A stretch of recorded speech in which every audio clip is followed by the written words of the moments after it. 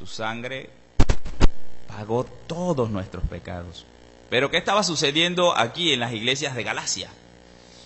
Históricamente las iglesias de Galacia, se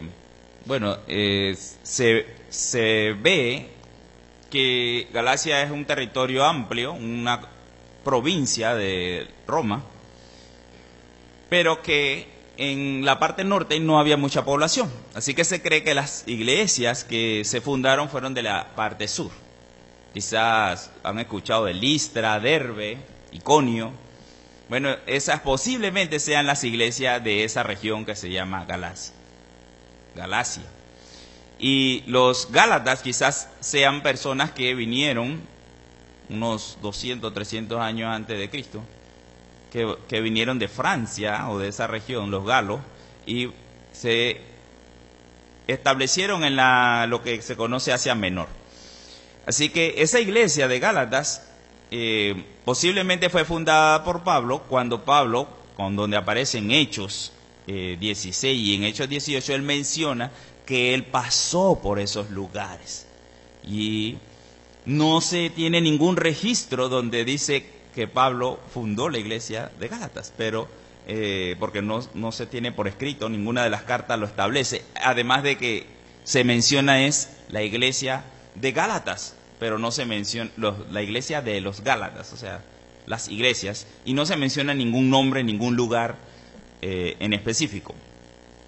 Así que se cree que en estas iglesias, una vez que pues Pablo pasó por ellas, entraron algunos hermanos fuera de ellas, unas personas entraron allí y comenzaron a pervertir el Evangelio, perturbando a todas las congregaciones de la región. Estos se cree que eran maestros judíos o judíos cristianos que no aceptaron lo nuevo que estaba ocurriendo, porque pues aún hasta para Pedro fue difícil asumir esto de que los gentiles podían recibir el Espíritu Santo. Así que había un grupo de judíos que no aceptaban esto, a pesar de que sabemos que se hizo un concilio donde se expuso todo lo que el Espíritu Santo había hecho con los gentiles, y el mismo Pablo y Pedro, pues, más Pedro, expuso lo que él había vivido. Así que estos estaban pervirtiendo el Evangelio de tal manera que les comenzaron a enseñar a los cristianos de ese momento que la salvación no solo era por la sangre de Jesucristo, sino que había que guardar la ley de Moisés y también había que guardar rituales, especialmente la circuncisión. Había que circuncidarse, si querían ser salvos tenían que circuncidarse. Así que los Gálatas estaban como con una epidemia, todo el mundo circuncidándose, imagínense. Todo el mundo comenzaron a circuncidarse porque ellos querían agradar a Dios, pero estaban siendo engañados. Así que Pablo por eso escribe esta carta muy enérgica, porque ya se estaba dando esta situación en las iglesias. Y también se dice que esta carta para nosotros es la carta magna de la libertad cristiana, porque el fundamento que se va a explicar aquí es cómo realmente somos salvos. Somos salvos por la sangre de Cristo, por la fe, justificados por la fe. Y no hay ninguna obra humana que necesitamos hacer. Así que hoy y en estos domingos vamos a estar estudiando esta carta que va a establecer en nosotros. El propósito es para que todos nosotros tengamos claro que nuestra salvación, nuestra justificación, es por la obra y gracia de nuestro Señor Jesucristo en la cruz del Calvario. Y de que nuestra vida santa, nuestro proceder cristiano, no tiene que ver con nuestras obras, sino con la gracia que Dios ha depositado en nosotros. El crecimiento o la madurez cristiana no tiene nada que ver con lo que yo haga, sino con la gracia de Dios en mi vida. Eso lo vamos a ir entendiendo en el camino. Quizás sea algo extraño, porque siempre viene a nuestra mente el hacer cosas para agradar a Dios.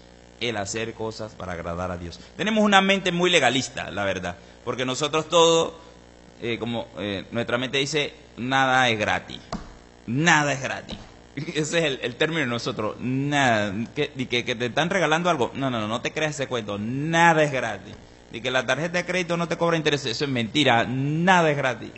Porque realmente el hombre siempre cobra todo, ¿verdad?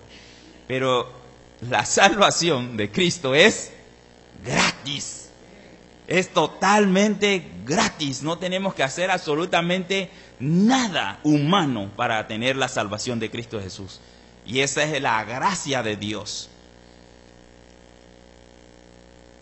Empezando allí, pues vemos el saludo de Pablo a la iglesia. Estos maestros judíos estaban enseñando también que Pablo estaba equivocado.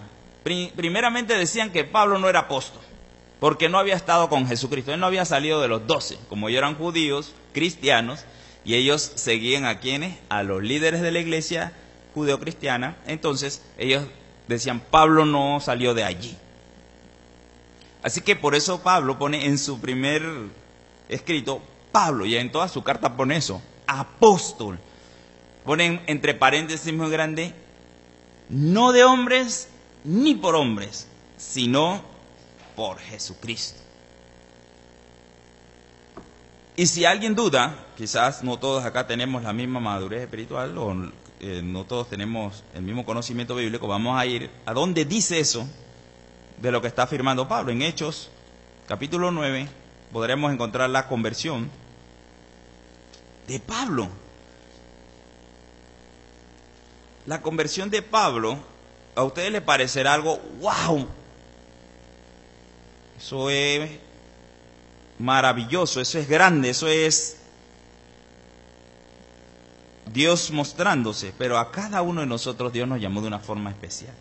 Voy a leerles capítulo 9, dice, Saulo, respirando aún amenazas y muerte contra los discípulos del Señor, vino al sumo sacerdote y le pidió cartas para la sinagoga de Damasco, a fin de que si hallase algunos hombres o mujeres de este camino con mayúscula, ¿lo ven?, los trajere presos a Jerusalén, porque a los cristianos, no se les llamaba cristiano en ese momento, se les llamaba los del camino.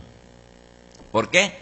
Por Juan 14:6, ¿verdad? Yo soy el camino, la verdad y la vida. Así que los del camino eran los que seguían a Cristo. Mas yendo por el camino, aconteció que al llegar cerca de Damasco, repentinamente le rodeó un resplandor de luz del cielo, y cayendo en tierra, oyó una voz que le decía, Saulo, Saulo, ¿por qué me persigues? Él dijo, ¿quién eres, Señor? Y le dijo, yo soy Jesús, a quien tú persigues. Dura cosa te es dar coces contra el aguijón. Él, temblando y temeroso, dijo, Señor, ¿qué quieres que yo haga? Y el Señor le dijo, levántate y entra en la ciudad, y se te dirá lo que debes hacer.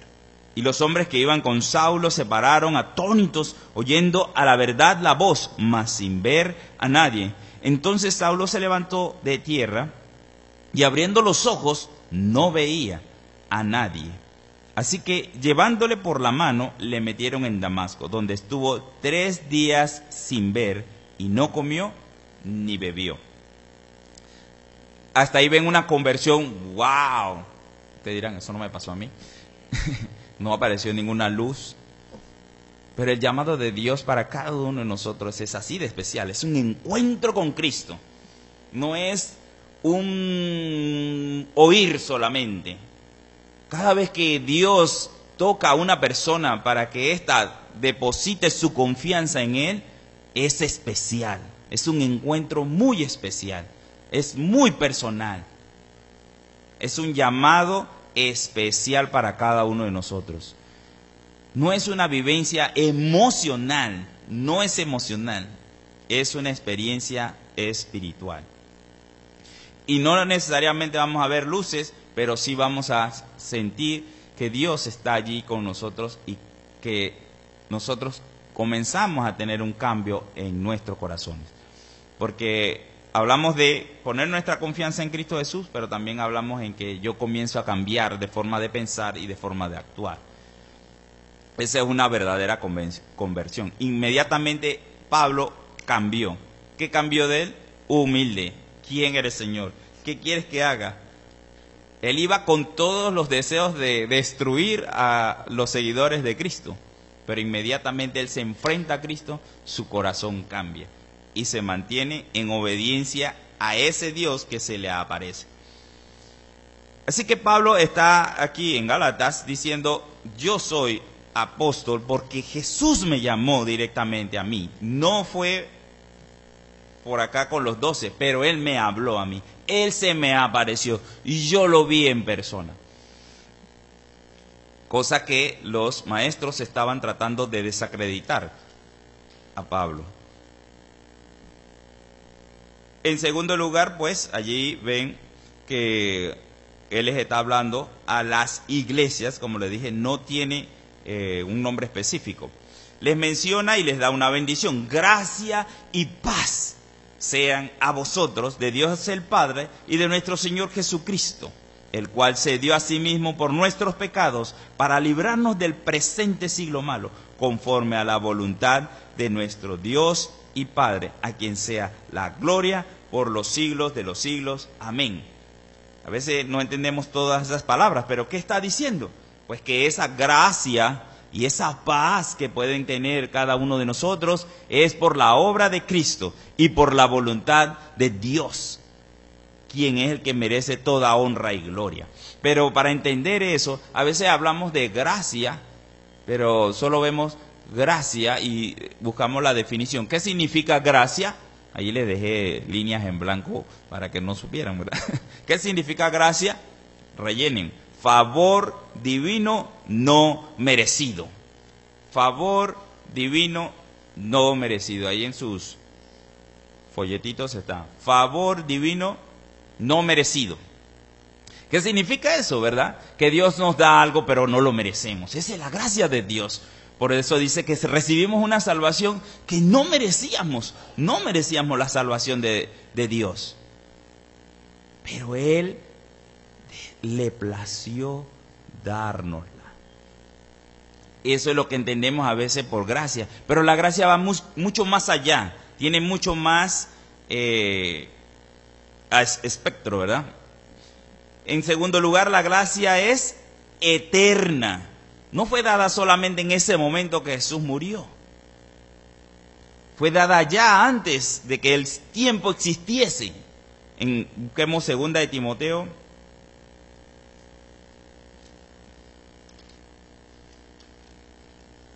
Uno, 8 al 10.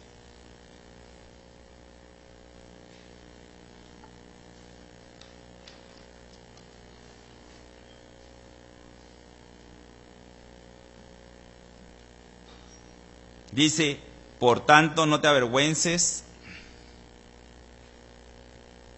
A ver.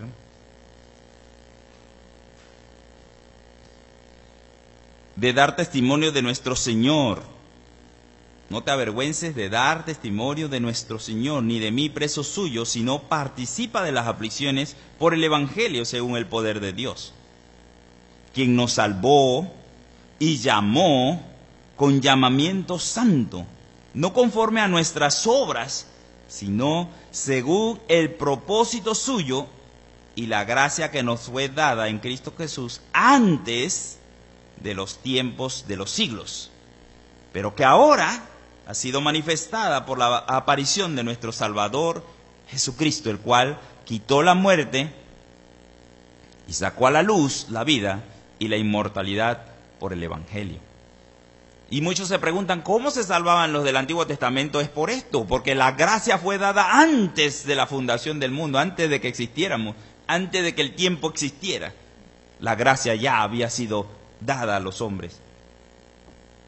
Ese es el amor de Dios, que es eterno, ¿se acuerdan? El amor de Dios es eterno, su gracia ha sido dada desde antes. En tercer lugar dice, la gracia es un atributo de Dios. Y lo podemos encontrar en las tres personas. En el Padre, en Romanos 1:7, ahí mencionan a los dos. Romanos 1:7. Se mencionan a los dos, pero se puede hacer énfasis en el Padre. Dice Romanos 1:7, a todos los que estáis en Roma, amados de Dios, llamados a ser santos, gracia y paz a vosotros de Dios, nuestro Padre, y del Señor Jesucristo. También al Hijo, en el mismo Gálatas, podemos encontrar Gálatas 6:18, dice, hermanos, la gracia de nuestro Señor Jesucristo sea con vuestro espíritu.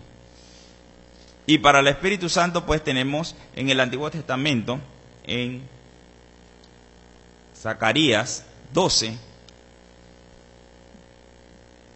en el versículo 10, dice, y derramaré sobre la casa de David y sobre los moradores de Jerusalén espíritu de gracia y de oración, y mirarán a mí, a quien traspasaron, y llorarán como se llora por hijo unigénito, afligiéndose por él como quien se aflige por el primogénito.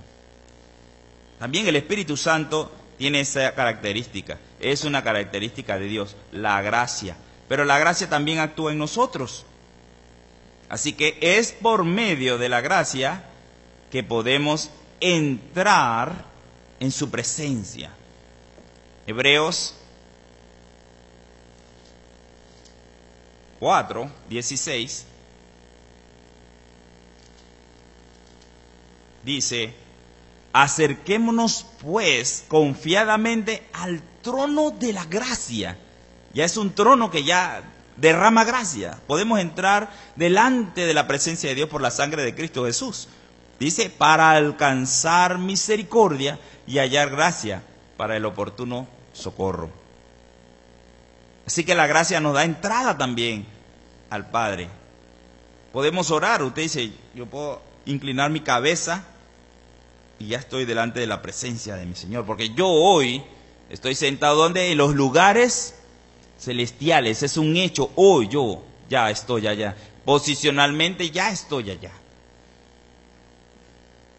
Así que estoy delante de la presencia de Dios. Y también la gracia nos mueve o nos impulsa a predicar de Cristo. Wow. Entonces es la gracia la que está actuando en mí. Hechos 20:24.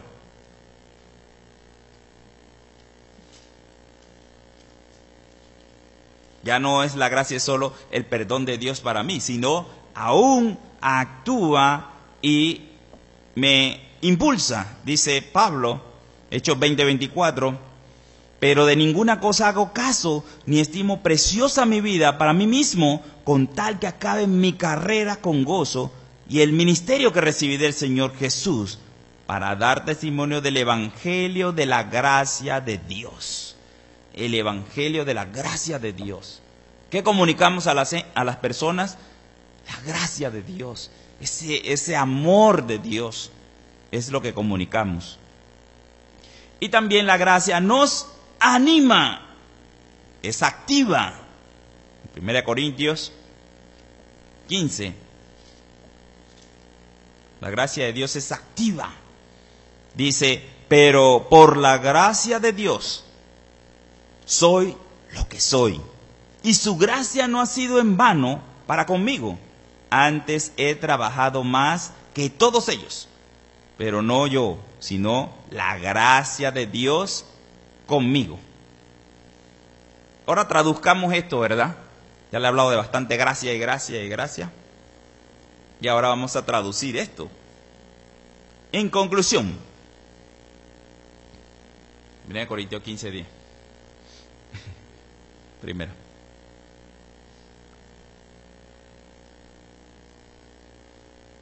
La gracia no solamente es el perdón de Dios inmerecido, sino que es ese favor de Dios en nosotros que nos mueve a vivir para Él, para llevarle la gloria al único que merece toda honra y gloria, a nuestro Señor y Salvador Jesucristo.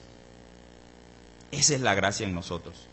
No hay otra razón. ¿Por qué yo hago algo? ¿Por qué un cristiano se mueve? Por esa gracia inmerecida que recibimos. Y esa gracia, cuando la entiendo en mí, cuando la vivo, cuando la puedo cantar y glorificar a Dios por lo que hizo en la cruz del Calvario, que para otros es unos días libres, pero para mí no es eso. Para mí es su amor derramado allí en la cruz. ¿Qué haré yo por esa gracia? ¿Qué haré yo? ¿Cómo me comportaré? ¿Como yo? ¿Seguiré yo caminando con mis defectos? ¿O permitiré a Dios que su gracia fluya en mí y pueda yo amar a los perdidos? En segunda parte de esta introducción de la carta, porque es una introducción apenas lo que está haciendo Pablo allí, Pablo nos habla del Evangelio de la gracia. En esos versículos está hablando del Evangelio de la gracia y quiere definírselo porque es el problema que estaban viviendo. Yo le estoy escribiendo esto, los saludos y la gracia del Señor esté con vosotros, pero hay un problema aquí.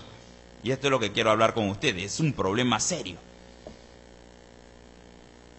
Lo primero que él detectó fue qué fácilmente ustedes se apartaron de la gracia. Qué facilidad para perder el rumbo. Y a veces uno se puede sorprender, pero a nosotros nos ha pasado, ¿verdad? Que de pronto estamos en los caminos del Señor y nos deslizamos, nos perdemos, no encontramos el norte y comenzamos a vivir de una manera que no es la que Dios nos está pidiendo. Pablo se asombra, dice, estoy maravillado, estoy asombrado que tan pronto se alejaron. Y es la palabra hayáis alejado. En la gira mencionábamos, apartados de mí, nada podéis hacer. Exactamente, ese alejados. Si nos alejamos de Dios, si nos alejamos de Cristo, estamos perdidos. Pero puede haber una, aunque Pablo no lo menciona ahí, él lo va a extender y lo va a aplicar después. Traigo a Efesios 4, 11, 16, donde Pablo nos va a enseñar que mientras nos mantengamos sirviendo al Señor, mientras nos mantengamos en una unidad de fe y mientras nos mantengamos teniendo todos el mismo conocimiento, no nos vamos a desviar, ni nadie nos va a desviar.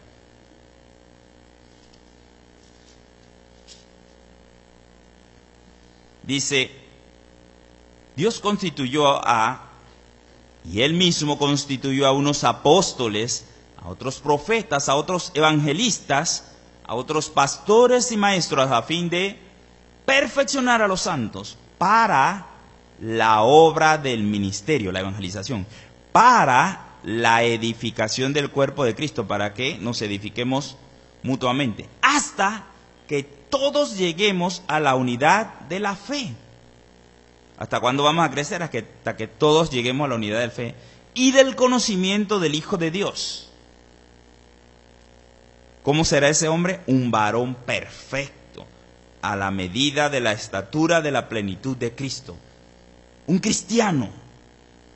¿Para qué? ¿Por qué debemos crecer de esa manera? Y ahí está la razón. Para que ya no seamos niños fluctuantes, llevados por doquiera de todo viento de doctrina, por estratagemas de hombres que para engañar emplean con astucia las artimañas del error.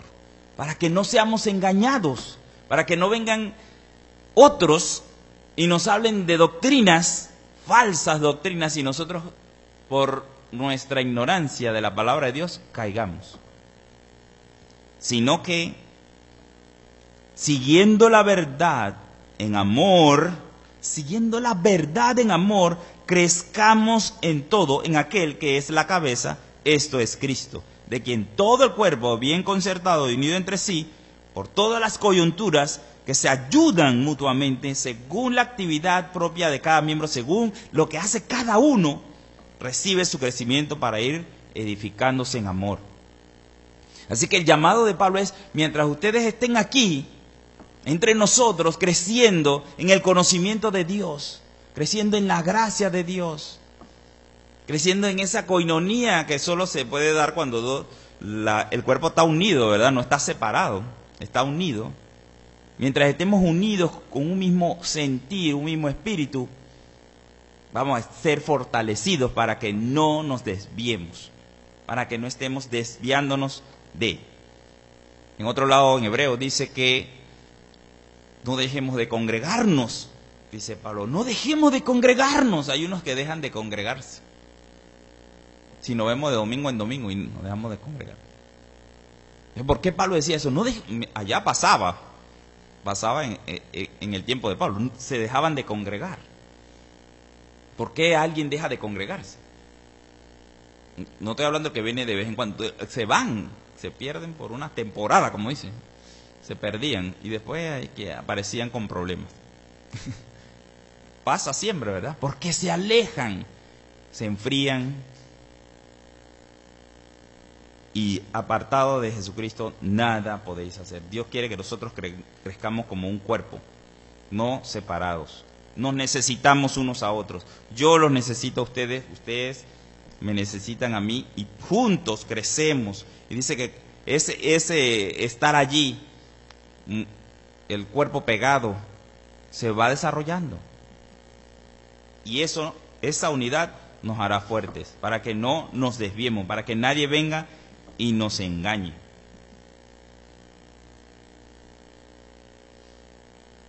Así que de la fe y de la unidad, y todos con un mismo conocimiento hasta la estatura de Cristo. En segundo lugar dice Pablo que no hay otro evangelio. No hay otro evangelio. De pronto dirán, pero ¿por qué lo menciona? Porque dice diferente evangelio. Lo mencionó él en Gálatas. Pero no hay otro evangelio. ¿Pero por qué lo menciona? Porque de pronto uno puede pensar, hay dos evangelios. Uno para los judíos y uno para los gentiles. No, y a veces lo decimos así, ¿verdad? Pero no, es un solo evangelio. Podría decirse, no es la aplicación, porque es un solo evangelio, que nosotros tenemos diferentes ministerios. Tenemos ministerio de niños, y no es igual hablarle a los niños que a los adultos, ¿verdad? A los adultos no le vamos con cancioncitas, ¿verdad? No se le puede tratar igual. Y a los niños no le vamos a predicar 2 horas sentaditos todos quietos y aguántense una prédica, ¿verdad? No se puede, son diferentes ministerios. Es una manera simple de verlos. El ministerio para con los judíos es diferente al ministerio para con los gentiles. Los judíos, que eran los primeros, no entendían, no tenían cabeza para entender, porque ellos vivían bajo la ley. Y al venir Jesucristo decir, la ley no es lo que te va a justificar, ellos quedaron perdidos, decían, ¿cómo es posible eso? Que ahora la ley no me justifica, sino la gracia solamente. Y eso no lo entendían, no lo entendían. Y les costaba. Ellos para todo era ley, para todo. Cualquier cosa, vamos a reglamentar esto. No te puedes trepar en la escalera si la escalera está pegando el sol a la hora tal. Cualquier cosa la reglamentan. Entonces, para eso, eso desagrada a Dios. Entonces vamos a poner que la escalera solo se pueden poner a las 6 de la mañana y a las 6 de la tarde, pero a esta hora no la puedes poner. Imagínense que si una gallina tenía un huevo adentro y el huevo lo ponía el día sábado, ese huevo no podía ser consumido porque ese huevo había nacido el día sábado y el día sábado ya ese huevo había que eliminarlo. Reglas para eso. Imagínense, reglas para todo. Y ahora decir, es por gracia nada más. ¿Qué?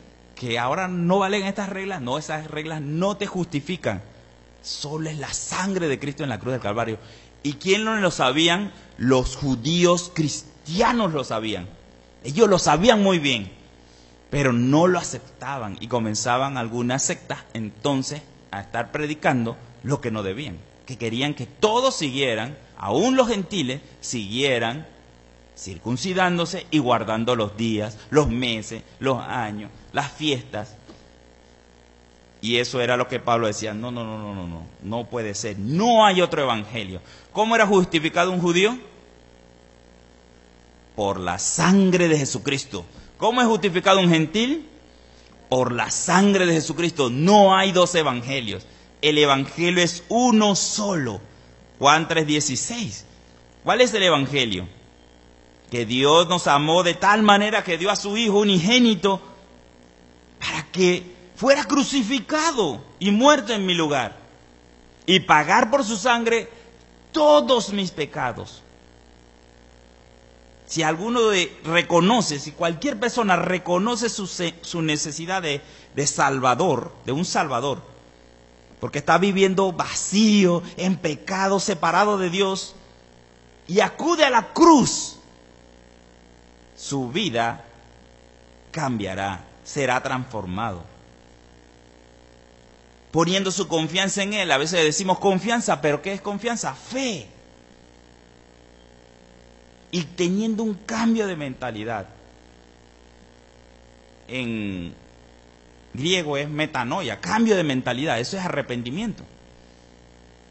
Y va ahí incluido, tienes un cambio de mente, ya no miras a Dios de la misma manera, ya caminas para otra dirección, ya no quieres pecar, ya no quieres desagradar a Dios, cambio de mente. Y de corazón, claro está. Y entonces confiesas con tu boca, comienzas a confesar con tu boca que Jesús es el Señor. Entonces dice la Biblia que serás salvo. Eso es lo único que hay que hacer. ¿Hay una ley ahí? ¿Hay alguna obra que usted tenga que hacer?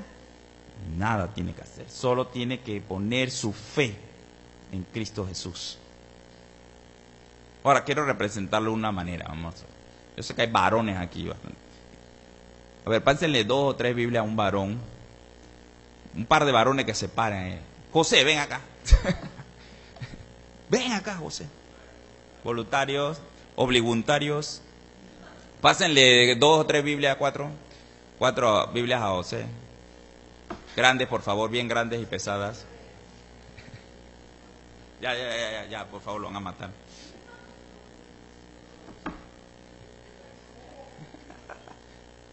Vamos a hacer un experimento. ¿Qué es dejarse? Dejarse llenar de la gracia de Dios. Dejarse. Bueno, José, vamos a hacer un experimento de física. Pon la mano así y ponte de la mitad. Y trata de sostener. ¿Cuánto tiempo ahí puedes sostener? Vamos a dejar a José un ratito aquí. Le voy a prestar mi Biblia. José, pero José está luchando ahora mismo. Está luchando porque la gracia de Dios quiere entrar en él, pero él está luchando. Vamos, no me doble la mano. Él está luchando. ¿Qué quiere hacer José? ¿Qué quiere hacer José? No lo sé, no sea tramposo.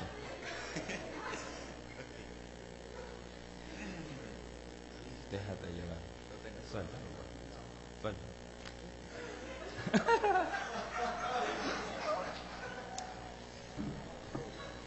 A ver, reparte las Biblias. ¿Usted está haciendo fuerza con Dios? ¿Usted está luchando para que Dios no lo afecte? Tiene que dejarse, soltar. No haga fuerza. Deje que Él lo tome. Él lo tiene que tomar. Pero ese es dejar. Dejar, ya no voy a resistirme a tu gracia, Señor. Abra su corazón, abra su mente y deje que Él le transforme. Ese es el regalo de Dios. Pero nosotros luchamos por humanos y pecadores, luchamos y no queremos que Dios nos tome y nos transforme. Pero así como uno está cansado de los pecados que lleva encima, así uno debe soltar todo eso y recibir ese regalo de amor de Dios. Dice Jesús: venid a mí los que estáis cansados y trabajados, y yo os haré descansar. Llevad mi yugo sobre vosotros, que mi yugo no pesa, el de ustedes sí pesa, lleven el mío. El Señor quiere darnos paz y gracia. Ese es el Evangelio. Ese es el Evangelio de la gracia. No se resista a Él. Deposite su fe y su confianza en Cristo Jesús, y Él hará lo demás. No tiene que hacer obras para ganarse el favor de Dios. No puede hacer nada. Usted no puede hacer absolutamente nada para ganarse ningún favor de Dios. Solo debe dejar que Dios entre en su corazón.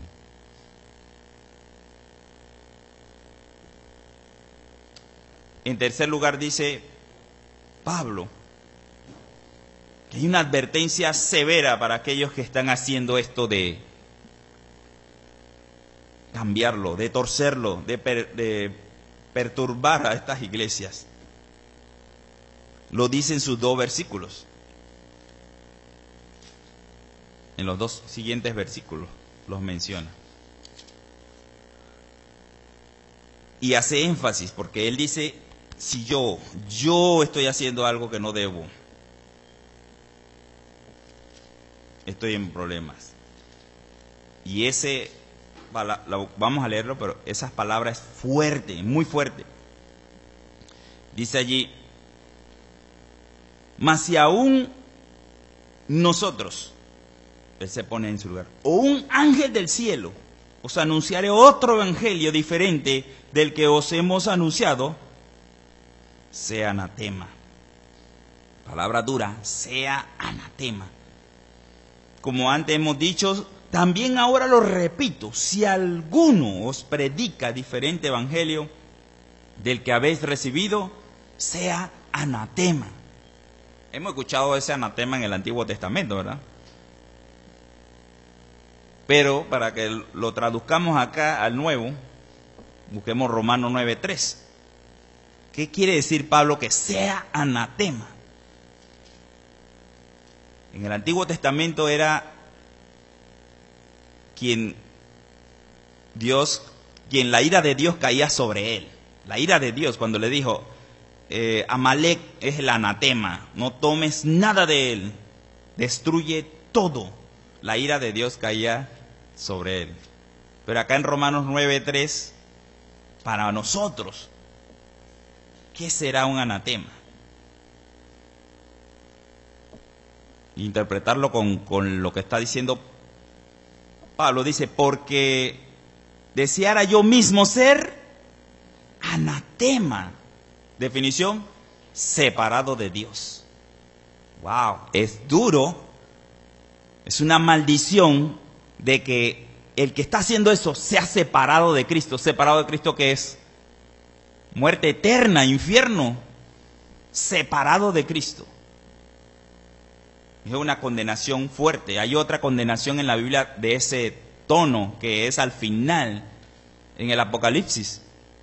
Dice que alguien que se atreva a cambiar una tilde J o cualquier palabra de este libro, le añada o le sustraiga algo, ¿qué le va a pasar? Le van a caer las plagas de Egipto. Oh. También hay condenación. Porque Dios cuida a los suyos. Y no porque no haya salvación para ellos, pero si siguen en eso de perturbar a los santos, pues Pablo los considera o los clasifica como separados de Dios. Que Dios los separe, que la ira de Dios caiga sobre ellos. Bien, esta es la carta introductoria de Gálatas. Es lo primero. Pablo en los siguientes capítulos va a estar tratando de justificar su ministerio, justificarse delante de los Gálatas, para que las falsas acusaciones o las falsas argumentos que tengan contra él sean eliminados de la mente de ellos. Así que es una carta histórica también, nos va a hablar cosas que en otras cartas no se ve, y nos va a detallar cómo se movió desde la conversión de Pablo, cómo él fue, y se van a dar cuenta que jamás él recibió instrucción de los apóstoles. O sea que su evangelio no es de hombres, porque ningún hombre le instruyó a Pablo este nuevo evangelio. Acuérdense que él es un judío enseñado a los pies ¿de quién? De Gamaliel, el más alto maestro judío. Así que él tenía enseñanza judía perfecta, y dice que él aventajaba a los de su generación por mucho. Él era uno judío de judíos, hasta era fariseo además de eso. O sea que tenía un conocimiento de la ley profundo. Pero él ahora tenía un evangelio totalmente diferente, el de la gracia. Había conocido la ley, pero ahora tenía el evangelio de la gracia. Conclusión: somos libres del pecado por la gracia de Dios a través de la obra del Señor Jesucristo en la cruz del Calvario. Ese es un hecho que tenemos que guardar en nuestro corazón, la gracia. Número 2, no puedo hacer nada para ganar la gracia de Dios, solo rendirme ante Él. Número 3, cada día debo rendirme a Dios para vivir en su gracia y poder así mantenerme en santidad. Rendido todos los días, por eso puse allí Romanos 12, 1, 2. Que pues los que han estado en el discipulado se lo deben saber de memoria. Romanos 12, 1, 2. Pero vamos a leerlo, lo tienen allí en su librito, ¿verdad? Romanos 12, 1, 2 dice: así que, hermanos, os ruego por las misericordias de Dios que presentéis vuestros cuerpos en sacrificio vivo, santo, agradable a Dios, que es vuestro culto racional. No os conforméis a este siglo, sino transformaos por medio de la renovación de vuestro entendimiento, para que comprobéis cuál sea la buena voluntad de Dios, agradable y perfecta. Es todos los días que debemos entregarnos, rendirnos a Dios y caminar en la llenura del Espíritu. Si nos cuesta entender esto de la llenura del Espíritu, pues simplemente es que yo pueda darle gracias a Dios por donde yo voy, porque por donde yo voy es por donde Él quiere que yo vaya. Y confiar que si guardo los mandamientos de Dios en un sentido no obligatorio, sino en un sentido de, wow, Él me está pidiendo que comparte el Evangelio con otros y voy por ese caminar, ¿de qué me debo preocupar? ¿De qué cosas yo me debo preocupar como hijo de Dios? De estar, si estoy pecando. Usted sabe qué es pecar, dos cosas: no agradar a Dios, o sea, no amarlo o no ponerlo en primer lugar. Donde usted haga algo que no esté en primer lugar Dios, ya usted está en problemas. Porque todo lo que usted haga si no es con fe, es pecado. Así que usted se va a dar inmediatamente cuenta si está haciendo algo para usted y no para Dios. Quiere una moto, dice el otro, en la Biblia no aparece eso. ¿Cómo puedo comprarme una moto si yo quiero una moto? No aparece eso. Póngalo en oración, ponga en oración su moto. Porque a veces podemos decir que lo que no aparece en la Biblia no es de Dios, entonces. No, así no. Camine en oración. Camine en oración. ¿Necesita esa moto? ¿Necesita ese televisor? ¿Necesita esas cosas? Usted tiene que venir a la palabra de Dios. Necesito eso, Señor, ahora, en este momento lo necesito. Guíame. Pues es el deseo de mi corazón. Dice, buscad primeramente del reino de Dios y su justicia, y todo lo demás vendrá por añadidura. Si la moto llega por añadidura, amén, pero usted no esté buscándola. O sea, es poniendo prioridades en las cosas de Dios. Usted va a saber cuando no está en las cosas de Dios. Igualmente, si yo estoy ofendiendo a mis hermanos de alguna forma, mire, de palabra, de obra o de omisión, porque no hice algo, las tres formas, usted también tiene que pedir perdón. Y si estoy caminando fuera de eso, ese es el segundo mandamiento: ama a tu prójimo como a ti mismo. Sí, son dos mandamientos nada más. Yo no tengo que saberme toda la ley. Yo sé que si yo rompo cualquiera de esos dos mandamientos, ama a tu prójimo y ama a Dios, ya estoy fuera de la voluntad de Dios y tengo que ir delante de Dios y confesar mi pecado para vivir lleno del Espíritu Santo. Porque mi vida debe ser para agradar a Dios. Bien. Vamos a orar. Le voy a pedir al grupo de alabanza.